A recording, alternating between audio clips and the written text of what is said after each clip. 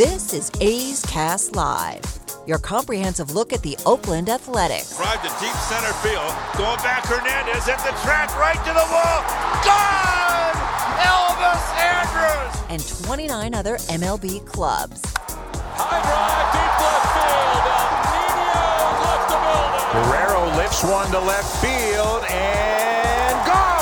Oh, Tani, that was a moonshot out there in the right center. Alonso defends his title, the 2021 Derby champion. Join us as we take you inside the baseball universe, from OPS Plus to juiced balls to game-changing moments. We have you covered. Spend your afternoon with us next from the town, only on A's Cast Live. Here's Chris Townsend. Good afternoon, everybody. It is A's Cast Live before the Athletics take on the Chicago White Sox. Game 3 of a 4-game set between the Athletics and the Chi Sox from guaranteed rate field. Remember, it's guaranteed. Paul Blackburn will be on the mound. He has been called up, obviously, with Chris Bassitt going on the IL up against one of the best customers in the business, Lance Lynn. Darrin Jackson, longtime broadcaster and longtime outfielder in Major League Baseball, is a broadcaster for the Chicago White Sox. He's going to join us coming up here at 3:30. We love having him on the program, a really good guy, and he knows Chris Bassitt, and he's going to tell us what it was like in the ballpark last night and how scary it was. And also, Darrin Jackson was there at the Field of Dreams game, and to talk about just how magical the opportunity for all those affiliated with the White Sox and the Yankees to be a part of that historic game. And even though we'll play multiple games going forward at that ballpark, there's always the first. And whatever Major League Baseball did, we got to see it on television, but whatever Major League Baseball did for the people that were there, everybody's going to walk away saying, yeah, that might be one of my best moments in baseball.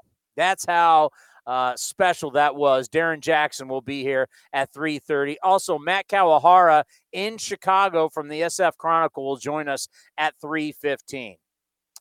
But I want to start today with a lot of reflection, as I didn't know how last night was going to go after the game.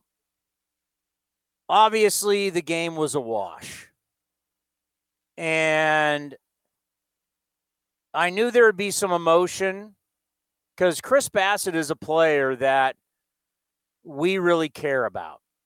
You know, he's been a friend of this program for a long, long time, as we've gotten to watch him grow as a man, as a player, and has always given us such great answers, very thoughtful. You know, he's one of those guys, you know, he was raised right. And to see something like that happen to him, knowing everything he's been through in his career, and the fact that he has seen the bottom and now risen to the top as an all-star, as a Cy Young candidate, and to have that happen to him yesterday, it was gruesome. It really, really was. And it's not often that you see EMTs come out onto the baseball field. You see pitchers get hurt. You see trainers come out, maybe a doctor. Guy walks off the field. But it's very rare that you see EMTs come out and a player get taken off in a cart. That is very, very rare and very, very scary. The good news is he is out of the hospital. He has stitches. He has a displaced tripod fracture in his right cheek that will require surgery next week. I'm not sure when he is going to be back. I can't play doctor on this program, not even going to try.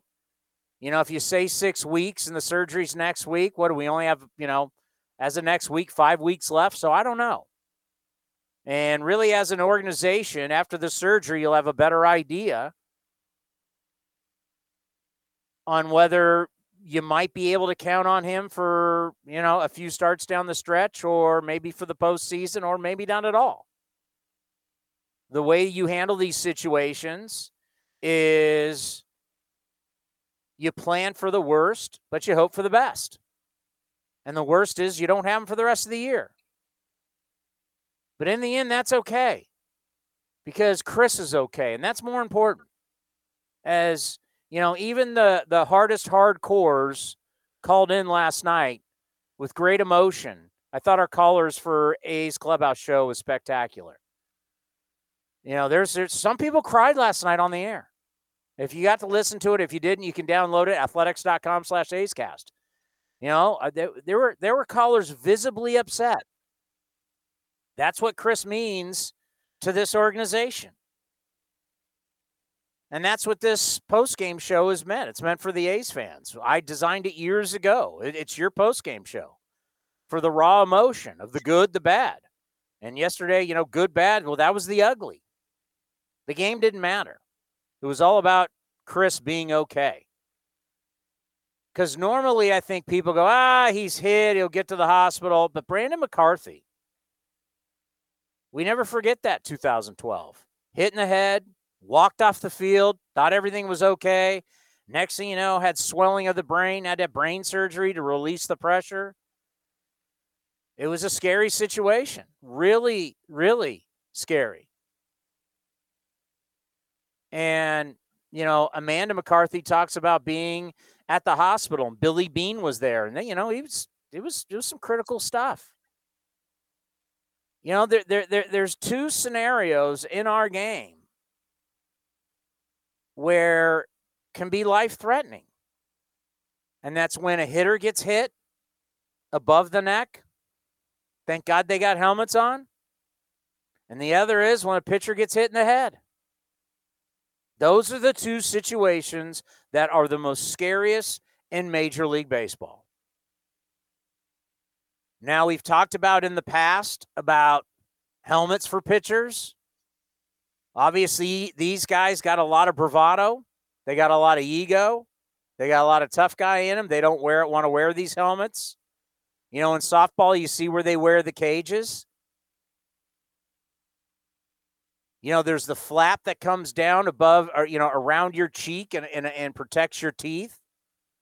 There are things that they could wear, but, you know, the reality is we don't see this that often. So that's why guys don't want to do it. I guess if we saw it more often, maybe Major League Baseball would make it mandatory. But I tried to explain it last night. You know, Chris Bassitt's 6'5". The mound's 60 feet 6 inches. But by the time that left foot lands on the ground and he's pushing off the mound, he's nowhere even near 60 feet 6 inches. I mean, we should actually take a measuring tape, actually see kind of where a guy 6'5" would land, and then measure that to the plate. And actually, where the hitter is hitting the baseball, that's out in front of the plate a little bit. I mean, it could be like you're 50 feet away. You know how hard it is to defend yourself against a ball traveling 100 miles an hour from 50 feet away when you're already in an awkward position, right? Your left foot has hit the ground. Your glove, which is on your left hand for a right-handed pitcher, has now come around your body and starts to come under your left shoulder as your right arm now is coming over your right shoulder, releasing the ball. After you release the ball with your right hand now comes under your left side. So when that ball leaves your hand, your left hand with the glove and your right hand that's released the ball are both on your left side. Your hands need to come back in front of your body to get you into defensive position, and Chris's glove, trying to come back from his left side to try and come up to his face, didn't make it in time. Once again, he's like 52 to 50 feet, about 52 to 50 feet away. I might be even shortchanging it. Like you think about like Randy Johnson, what was he at that point? But taller pitchers, they're that much closer to the plate, and a ball's traveling right at your face at 100 plus miles an hour, that's very tough to defend. And if Chris Bassitt comes away with this, with just stitches and a fractured cheek, essentially, You're pretty lucky. You're really, really lucky. And knowing that family was in the stands and they had to see that, when you have a pretty packed crowd and it's silence in there, it's scary, man. It's really, really scary. Does this affect the A's going forward? There's no question. We can't deny that. Chris is the heart and soul of this pitching staff. Chris has become just not a leader. He's like a spiritual leader. He is the guy that has set this tone, that has made this staff so close that it's unbelievable. This pitching staff, this starting staff, the way they've come together this year, where they've given you the most innings this year in baseball, and how they communicate, how they help each other. They're all like pitching coaches. It's just not Scott and Emerson. These guys are all pitching coaches. These guys are all helping each other. They're talking in the dugout. They're talking to a guy, when he comes in from his start. They are a very close unit. And to look at their faces in the dugout, the look of horror when Chris is on the ground and the blood's coming out, and to see Bob Melvin, the way Bob, I will talk to Bob on Friday or Saturday, and I'm glad we're going to have some time in between to get his thoughts about,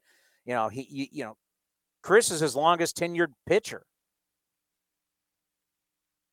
And he and Chris, that bond, and, Bob Melvin had to give him tough love at one point. And, of course, Chris responded. And to knowing how close their relationship is, you saw it, how worried Bob was. You're not worried about the game. You're not worried about the standings. You're worried about this kid's life. What just happened here?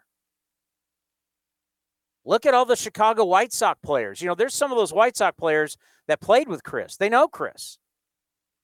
Chris came from the White Sox. You had a whole ballpark in concern.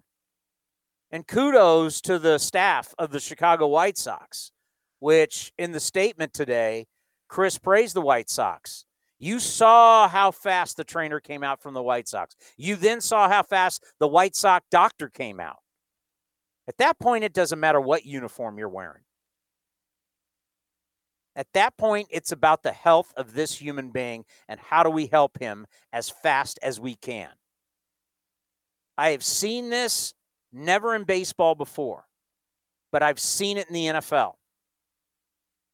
And you know what I'm talking about when a guy makes a hit or a guy gets hit and he doesn't get up and he's not moving. And all of a sudden, no matter what sideline he is on, you see both medical staffs attend to the player. Because that spinal injury is the scariest thing that there is. And they do not allow the player to move. They strap him in. They take the face mask off. They cut the shoulder pads off. They're worried about him being paralyzed. The ambulance comes out onto the field. It's the scariest thing you've ever seen. I have witnessed that multiple times in the NFL. It literally is the scariest thing I've ever seen in sports. You're like, did I just watch a guy life change forever where he's – now, luckily, every guy that I saw, and it's been multiple times, always ended up going to the hospital and always ended up being okay. But you never know. And to watch the EMTs come out yesterday for Chris, oh, my God. So I'm just thankful for him that he's out of the hospital now. We're going to talk to Matt Kawahara. Do we know, Commander, where Chris has gone from the hospital to where he is now? I believe he's staying in Chicago until he has a surgery done. So he's going to have the surgery in Chicago? Yeah, and Nick Paparesta and David Forrest had a Zoom call with – I was on it, but they had a Zoom call with the media prior, about 2 hours ago, to our show, and they talked about what the surgery is going to be like and how many stitches he had and all that stuff. So he broke 3 bones in his body, the tripod, so 3 bones in his – like right below his orbital bone.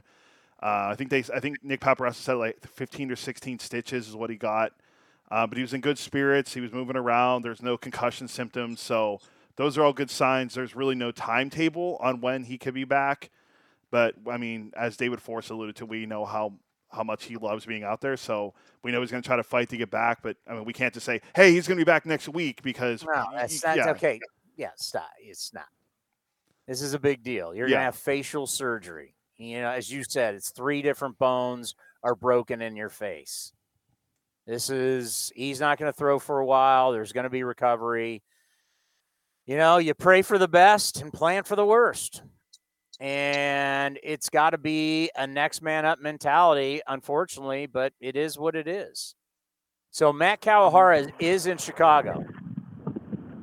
Matt, how you doing? It's Chris Townsend with the A's. Hey, Chris, I'm good. How are you? We're doing well. Since your boots on the ground, I know Nick and David has spoke. Do you have any new information possibly on what's going on with Chris Bassitt?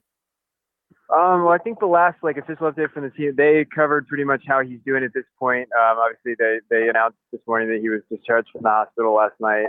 He's going to need surgery to address the facial fractures. But all things considered, I think they described it as a fairly encouraging update.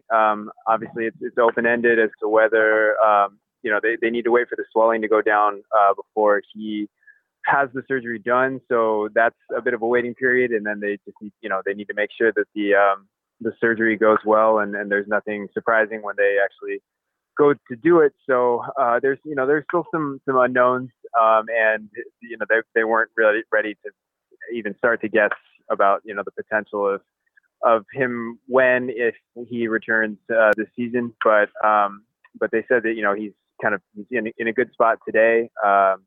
Nick said that he really didn't have nausea or display symptoms of potential concussions, and the test that they did showed that his vision is good, and a CT scan came back clean. So all things considered, it sounds like it was a sort of a positive update today.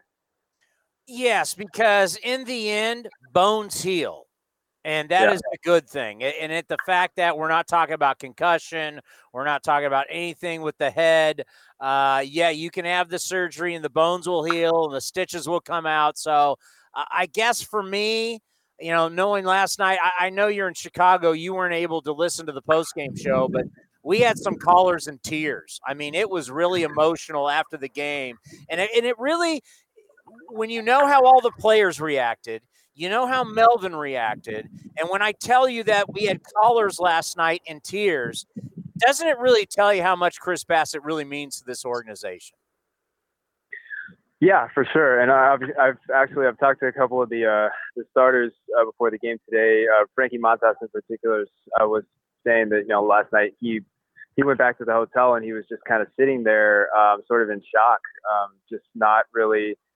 It's something that all pitchers kind of, you don't want it to be in the back of your mind when you go out there to pitch, and it probably sometimes is, but there is an awareness that that's a danger when you go out to pitch. And so Frankie said, that's the first time that he's ever seen that happen, a line drive come back and hit the pitcher in the head. And he was sitting up last night when he got back to the hotel, just thinking about just how scary that is. And, for a while, the team didn't know. I mean, they were continuing to play the game, but there was really no sort of update on the specifics of what had happened to Bassitt. And so I guess they found out pretty quickly after the game ended that he was at the hospital, and it sounded like he was in at least a stable spot, so they were able to breathe a little bit. But there was a lot of concern. I mean, up and down the dugout, you could see it on the faces if you're watching TV. The guys on the field and the guys in the dugout, is just concern across the board. But I think Bob Melvin said in his pregame session that they're feeling at least a little bit better today, knowing just how he's doing. Tell me what Bob looked like in his Zoom call after the game, because we played it. I didn't get to see it because obviously I got to start the show. When he came in front of the camera, made a quick statement and left, what did he look like at that point? Yeah, he was businesslike. I wouldn't necessarily say that you could read a ton of emotion on his face or anything like that, but it was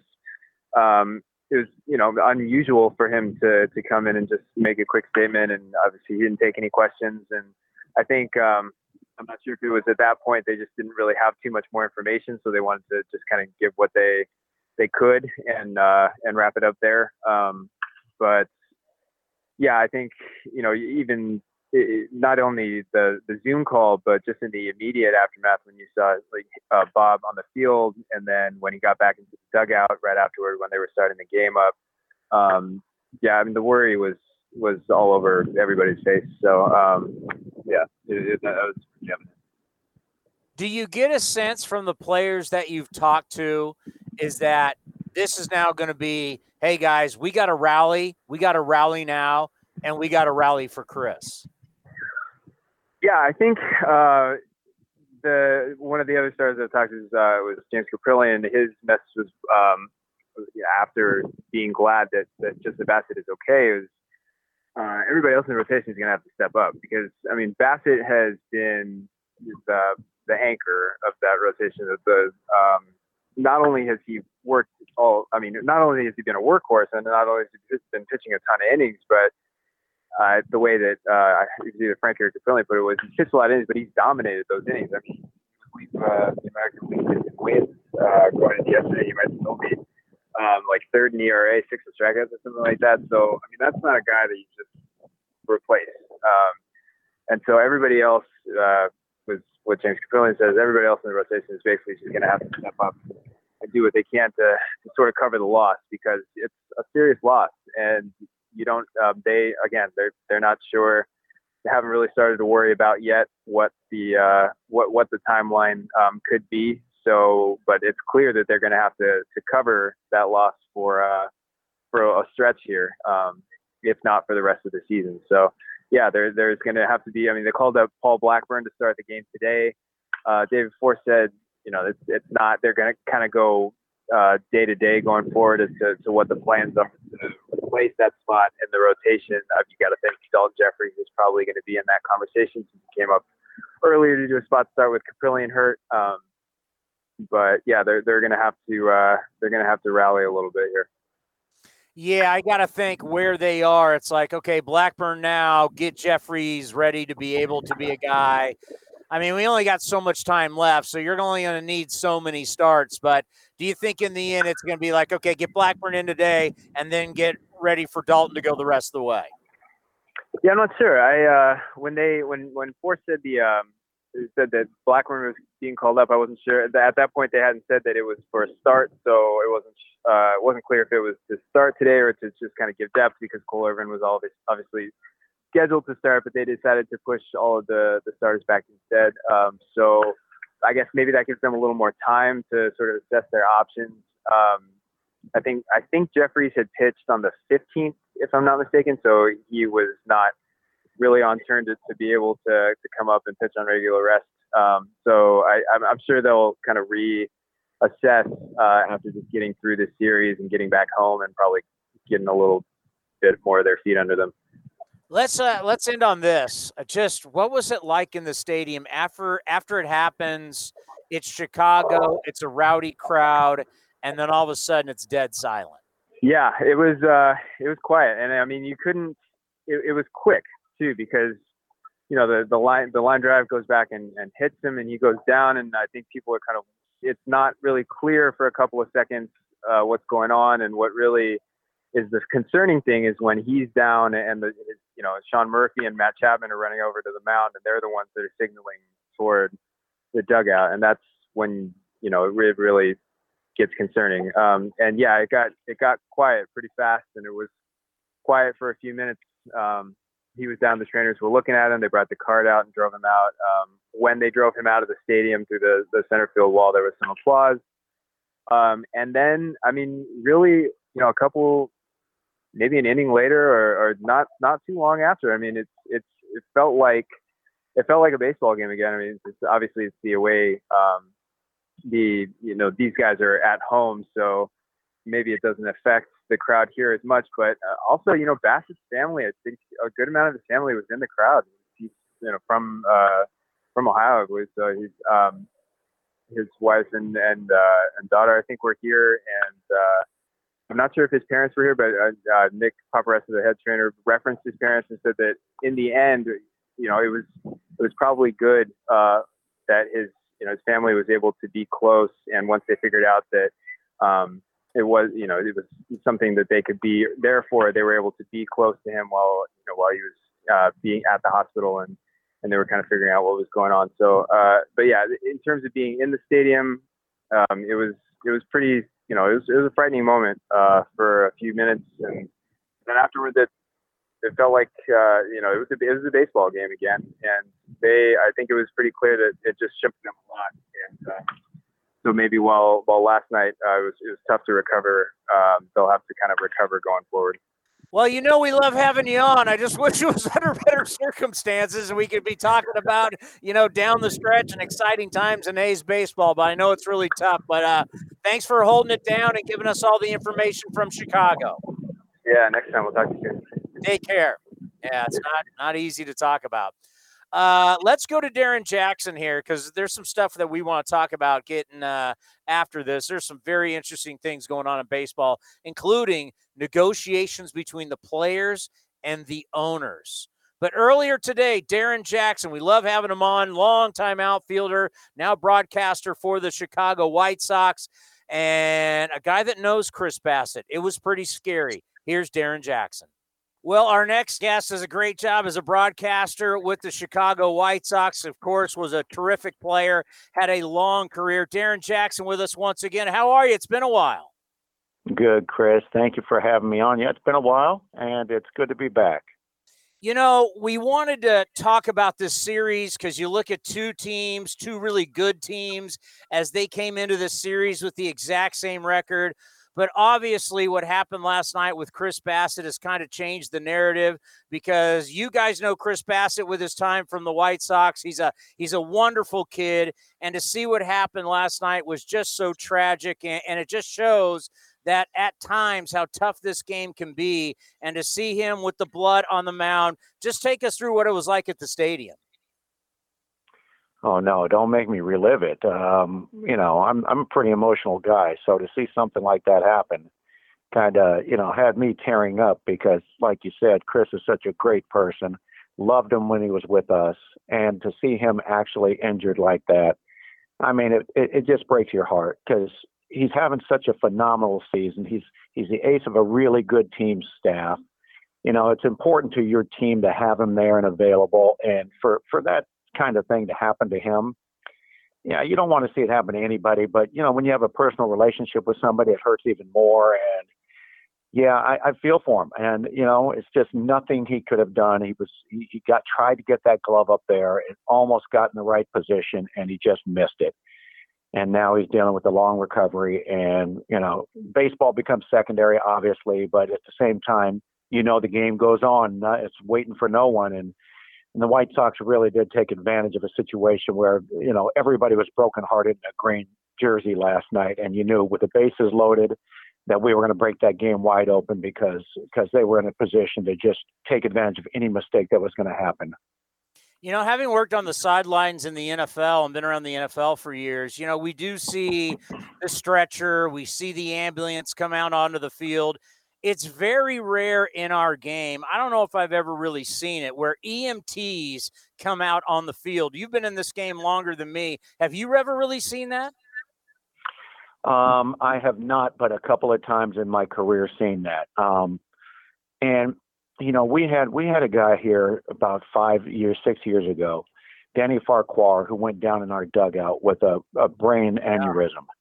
And that was heartbreaking.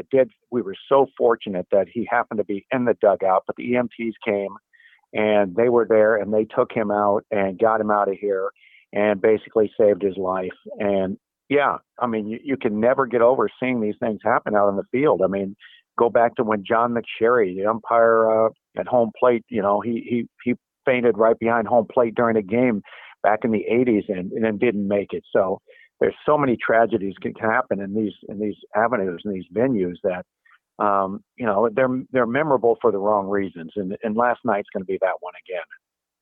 How hard is it for the players after you see all that, the delay, everybody's concerned because obviously there's people in the dugout who know Chris for the White Sox, obviously what he means to the A's as a spiritual leader to this team.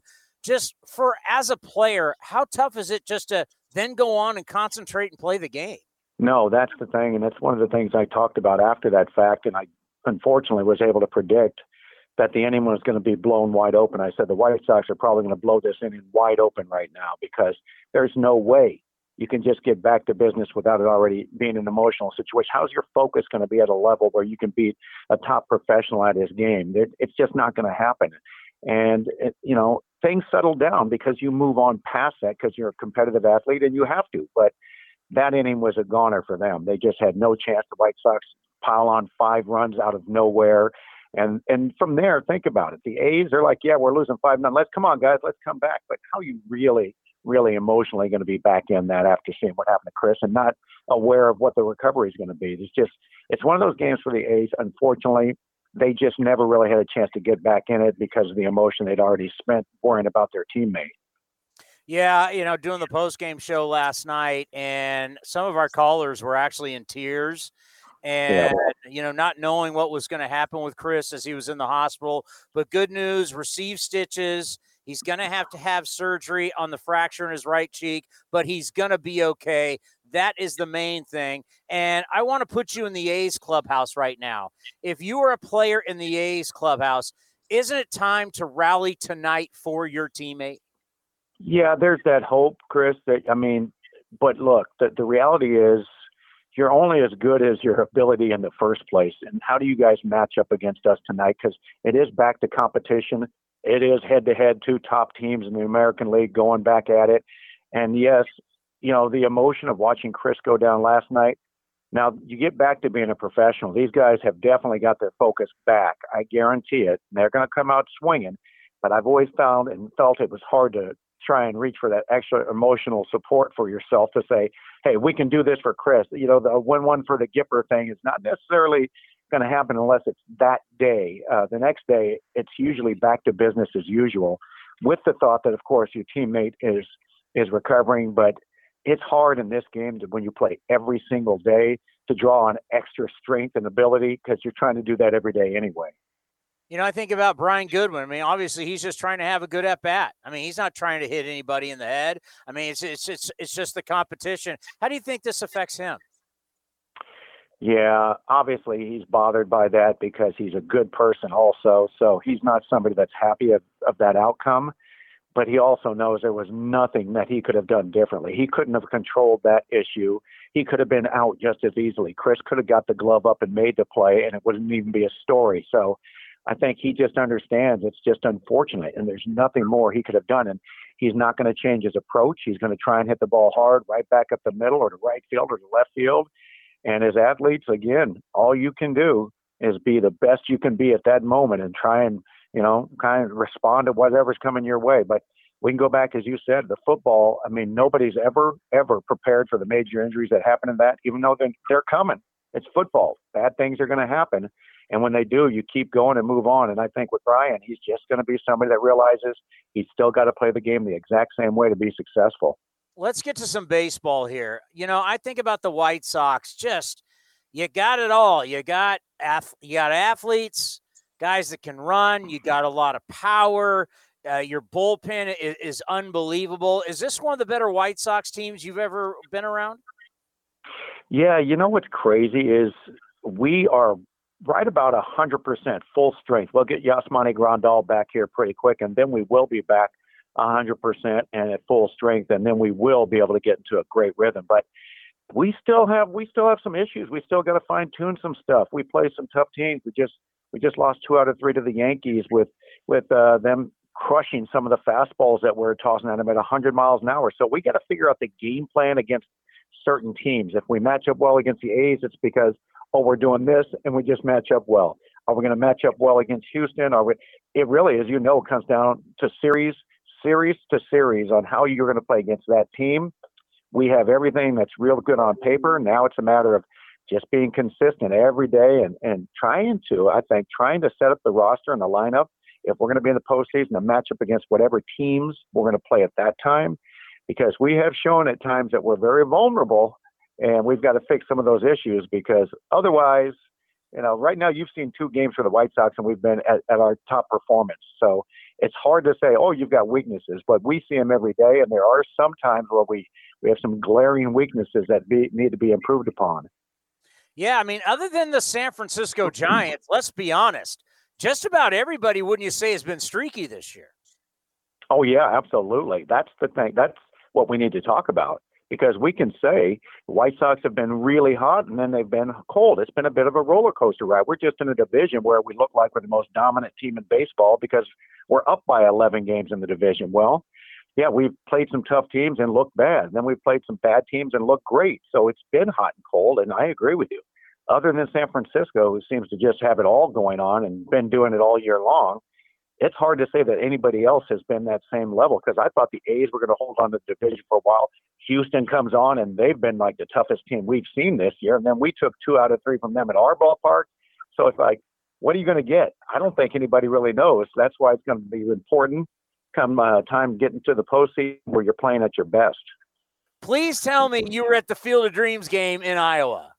Oh, man. Yes, Chris. We were fortunate enough to go ahead and get the chance to be there. We were traveling all season long, basically. So we were able to get to Iowa, and the setting itself was just phenomenal. It was as if they had written a movie script, and it lived out. There was a one take from the fireworks that went off after the home run of Anderson to the guys celebrating, to every aspect of that game. It was almost like a Norman Rockwell painting that just had taken place, and it was live action. It was pretty amazing to be part of. And what was it like when all of a sudden you're like, I can't remember what inning it was, 3rd or 4th inning, and there's a hot air balloon going by? Hey, at that point I go, well, somebody decided to be part of the action. How about that? And then I think, only to find out that it was part of the show. That's what I mean. It was almost like a movie. They had all these things. Okay, set off the fireworks. Let the rockets go. Hey, let the doves fly by. I mean, it was, here comes the balloon. It's like, what is this? And then they had a shot of it from a drone looking back at the field, and it was beautiful.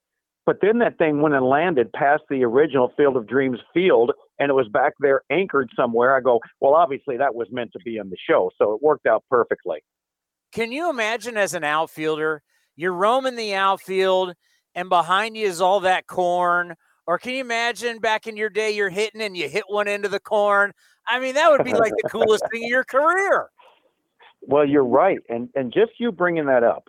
So watching these baseballs, these home runs, because there were plenty of in that game, watching them disappear into the corn was so unique and so original. It was a beautiful thing to see. It made you feel like you were a kid playing in the sandlot, with the cornfields back there. It was, again, I mean, it was idyllic. It's just not something you can make up. It was one and done. I mean, that it'll never be replicated. You can play more games there, but there'll never be anything that replicates that emotion, that feeling of that first game. And I got to think about you as a player, and for all players and all, obviously, yes, you're right. You can't duplicate that. I mean, there's only one first. But shouldn't this kind of be something that we look at on a yearly basis, and throughout time we get every franchise there to experience this? Because obviously now Netflix is going to have a whole series on Field of Dreams. I mean, this is one of the great movies of our time. Don't you think we should all play there at least once? I actually believe, Chris, that's going to be the plan. I think Major League Baseball has thought this out now, especially after it being so successful. I know there's a game already going to be planned for next year, but I think every team probably will get the opportunity over the next, 15 years to play in that stadium, play in that ballpark, and be part of a historic setting and get the feel of what it was like to do it. So I believe you're correct. I think that's going to be the case. Let's end on this. Tony La Russa is obviously a friend of the program, one of the great A's managers of all time, and we've helped him out with ARF in different situations. We love Tony, and I just laughed when people said, he's too old. He's not going to be able to manage the egos. I'm like, egos? He managed Ricky Henderson, Jose Canseco, Dave Parker. He's Big McGuire. Eckersley. He has managed some of the biggest egos we have ever seen. Just talk about what he has meant as a manager leading this group. I'll go back to when I heard he was being hired, and I said, let me think about this. And I started putting in the right perspective, going, okay, age has nothing to do with it. I don't care about that. That's irrelevant. Has he been away from the game? No, he's been up watching the game. He's seen how the game's changed. Okay. And yeah, personalities. Oh yeah, he dealt with bigger personalities than White Sox have. There's no question about that. Will he be successful? I said, let's wait and see. Why would anybody question it? Let's wait and see how he does. Why would you assume he can't do well? And here we are, a first place team. So all those naysayers can bite it because they were all wrong. I'm happy he's here. And by the way, watching him manage this year, I've obviously played against him. Watching him manage is something I've never experienced because, especially as a broadcaster now for 22 years, you look down and predictable scenes come up in a game like, okay, it's a bunt, it's a hit and run, it's all right, get him over, get him in. With Tony, I can't do that. It's not predictable because he goes on his gut. He goes on that individual in that moment, in that setting against that pitcher. I look down and I say, well, this is what could happen. But with Tony, I don't know if it's going to happen. And it's great. It's refreshing. And I love it. And I'm happy as can be that he comes back to a place where it all started for him under an owner that has wanted him back here. And they get back together. It's a perfect marriage. And it's a success story that, I mean, I'm so happy for the White Sox and the city of Chicago. And you know what? For all of his fans, like yourself, Chris, for him, for your backing of him in the past. You knew he could be successful, and you're in the small percentage of people. So it's a great story for us, and I'm happy as hell that it's turning out the way it is. Hey, great stuff as always. We always appreciate it, and it's an honor to have your time. And let's hook up in September when you guys come out here to Oakland. Well, I hope so, but I got to tell you, I'm hoping for a better outcome than what we had last year. Yeah, no, we're not. Be safe and be well, and we'll talk soon. Thanks, Chris. Yeah, he is a good guy. Coming up next, we got a lot to get into, including Major League Baseball is going in the right direction with their negotiations with the players. We'll talk about it next right here on A's Cast Live. A's fans, join us for the biggest music festival in the fall. It's the inaugural Battle Axe and Tracks Music Festival, held October 2nd and 3rd in Carson City, Nevada. Grammy Award nominees Kenny Wayne Shepherd, Larkin Poe, Samantha Fish, and North Mississippi All-Stars are just 4 of the 15 acts. Festival activities also include axe throwing and Freedom Rail Bike tours. Tickets on sale now with VIP 2-day and single-day tickets available. Check out the full schedule at battleaxeandtracks.com. That's battleaxeandtracks.com. Streaming from the East Bay, A's Cast Live continues with Chris Townsend. That's right, it is A's Cast Live, and coming up here, we're going to have A's Total Access for you at 4:10. And something that we started talking about, you got to go all the way back to December 2019. It was the winter meetings in San Diego. The last time, like, Cody and I did anything really travel other than be at the Coliseum, where it was a monster moment for A's Cast, where all the teams came to us, wanted to check in, wanted to see how things were going, as everybody's monitoring what we're doing because this is the future. And one of the things we talked about, and one of the things that I do not like, I'm not a huge fan of salary caps because it limits the teams that want to spend. And how is that ever good to say the guys that want to spend money, we're going to limit you? And that's these different thresholds. That's what they are. They're like a floating salary cap. Instead of like the hard cap that you have like in the NFL, it's still like a salary cap because they're basically telling you, Cody, that if you go over, let's just put a number out there. I don't know what they are right now. If you go over $230 million, we're going to tax you for every dollar over $230 million, where you do it again and again. We're going to take draft picks. We're going to do this. We're going to do that. It eventually becomes a salary cap and hurts your organization. True or false? Oh, true. It totally hurts your organization. And we've been talking about this forever. And I think that the news that we saw in the it was a piece in The Athletic about how the Players Association and baseball spoke on Monday in Denver about I can just read the first paragraph. They had a face-to-face meeting. They made their first proposal covering the core economics to the Players Association. The plan included a new tax on team spending, one that would both effectively lower the first luxury tax threshold in the sport to $180 million. Right now it's at $210 million. is what it's at right now, and charge teams who exceed that first mark a higher percentage than they pay today. One trade-off, people briefed on the league proposal said, would be a salary minimum of $100 million in the sport. Now, if you look at Cott's baseball contracts coming into the season in 2021, there were 7 teams that didn't spend $100 million on their payroll. The Detroit Tigers, the Cleveland Indians, the Pittsburgh Pirates, the Seattle Mariners, the Miami Marlins, the Baltimore Orioles, and the first place Tampa Bay Rays are the 7 teams who did not spend $100 million on their payroll coming into this year. So I remember saying, if you're going to have a floating, because they have multiple thresholds, then you got to have a bottom. You can't be telling, hey, Dodgers, you want to win? Hey, Dodgers, you want to compete? Hey, Dodgers, you want to spend your money? Well, we're going to keep you from doing that, but we're going to allow the Florida Marlins to only spend $32 million. Right? Yeah, and it's just do a comparison. The Dodgers was $262 million with their CBT tax with their 40-man roster. You know what the Marlins was? 78.5. So the Dodgers' payroll was almost $200 million more than the Marlins entering the season, and this is before they got Max Scherzer and Trey Turner at the trade deadline. So if we're talking about what the sport needs to change, this is something that you've said for almost 2 years now, and they're finally starting to look at it as something that could be done. But here's the point. If you're going to tell people they can't spend, then you can't let these guys sit at the bottom. Now, I remember I had mine at like 80-something million. Like, you got to make it like 80 million. You want to rebuild? Go ahead, rebuild.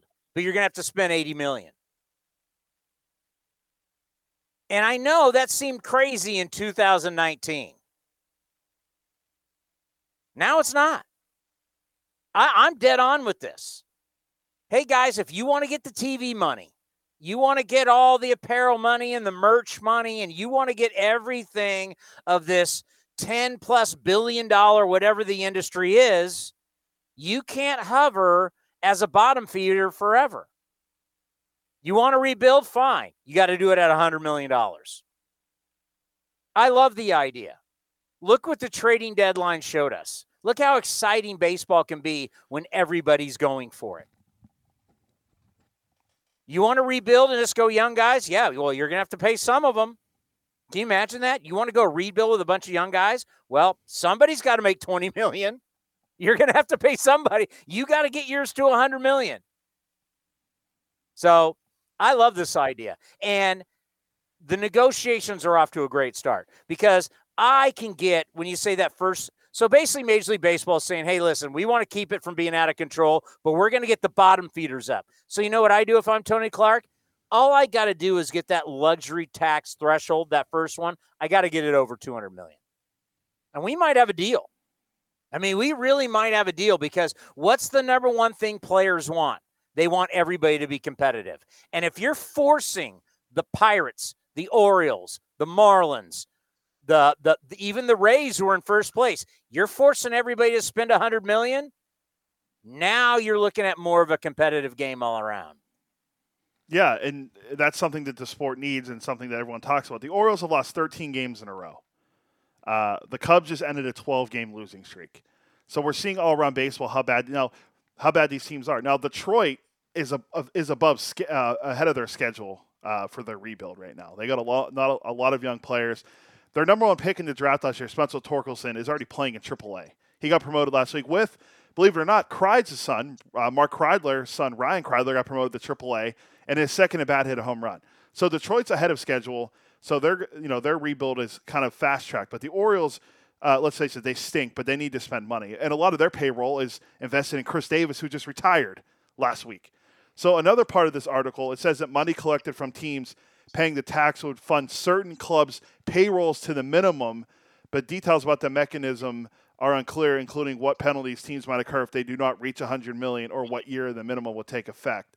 Well, you know what they'll end up doing? See, Detroit's not that far off, man. Detroit's, as of right now, Detroit's payroll is almost $86 million. They're not a problem. Well, it's a team that are way, because remember, Miggy's making $30 million a year, so they're not far off. So whether you talk rebuild or not, they're still spending a ton of money. The question is, what's going to happen to these teams that have been living low and now they have to spend? Now, that'll be negotiated. When does it take place next year, the year before that, or whatever? But you know what they do. They fine you and they take draft picks. Well, what are you going to do to teams that are rebuilding, that are relying on draft picks? They're screwed. This will change the sport, and this will get a deal done. This, to me, is something that's negotiating in good faith. You're saying to the players' union, I want to add 2 more teams. That means more jobs.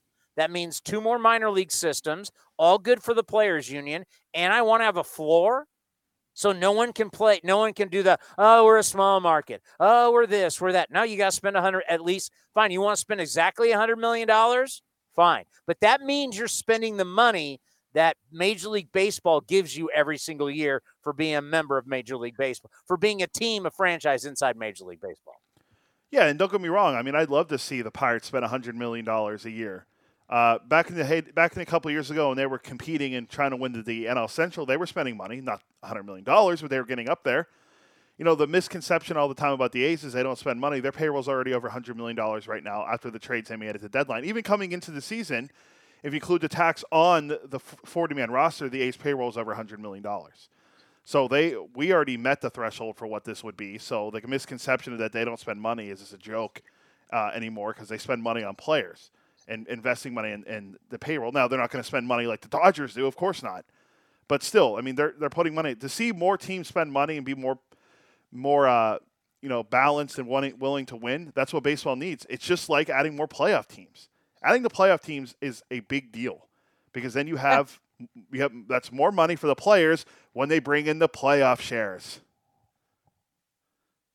I mean, in the end, there's a lot of win-win out here. The fact that, they're so far back. The players, the DH, the universal DH will do nothing but I don't see, once they've offered this, I don't see where the players have a leg to stand on. I really don't. All your main players are under contract. The younger guys coming up, they're going to get contracts. All the stars have contracts. If you're now complaining that 34-year-old free agents aren't getting big contracts, if that's your biggest worry, man, if that's the hill you're willing to die on, that is not smart. Because right now, the game is flush with cash. All the great young players and all the great names all have contract extensions. I mean, who's a great player right now that's up and coming, that's not super young, that doesn't have a contract extension? But see, you qualified it with the super young. I was going to say the first guy that comes to mind is Juan. I'll bring up Juan Soto. He's 22 years old. Yeah, I was going to say he's the only guy I could think of. But there really isn't anyone. Pete Alonso. They've all signed. Pete Alonso. That might be the only one. So we're going to kill baseball because Pete Alonso doesn't have a contract? That's what I mean. Yeah, Do you see how stupid this is? Yeah, it's a good point. I mean, all the main dudes got contracts. Everybody's getting paid. And more guys are going to get paid now because every team's going to have to, at some point, I don't know what year it is, but every team's going to have to spend at least $100 million. So that means 26 guys got to split $100 million. I don't know about you. That sounds like a lot of money to me that everybody's going to be making. And you add 2 more teams. That's 2 more teams of spending at least $100 million. This, a universal DH, a DH is an expensive position. Now everybody will have that. Expanded playoffs means let's renegotiate our TV contracts because the networks are going to make more money, or whoever. They'll make more money. Owners will make more money. Players will make more money. As I've said before, if anybody wants to have a conversation, I'll meet you at the Coliseum. If you can show me anywhere in our life where expanded playoffs didn't work in major sports. Are you going to tell me it didn't work in the NFL? the NBA, the NHL, college basketball, college football. I'll meet anybody anywhere to have this conversation. If you can tell me it wasn't more lucrative, you can say, I don't like this because of this and the integrity of the game, and blah, blah, blah, blah, blah. I'm talking cold, hard cash. You cannot tell me anywhere in major sports that the more playoffs is bad for the game. Is 4 majors bad for golf? Is 4 majors bad for tennis? If you want to go NASCAR? I mean, what major sport do you want to go to that the more championships or the more rounds of playoffs has hurt the sport financially?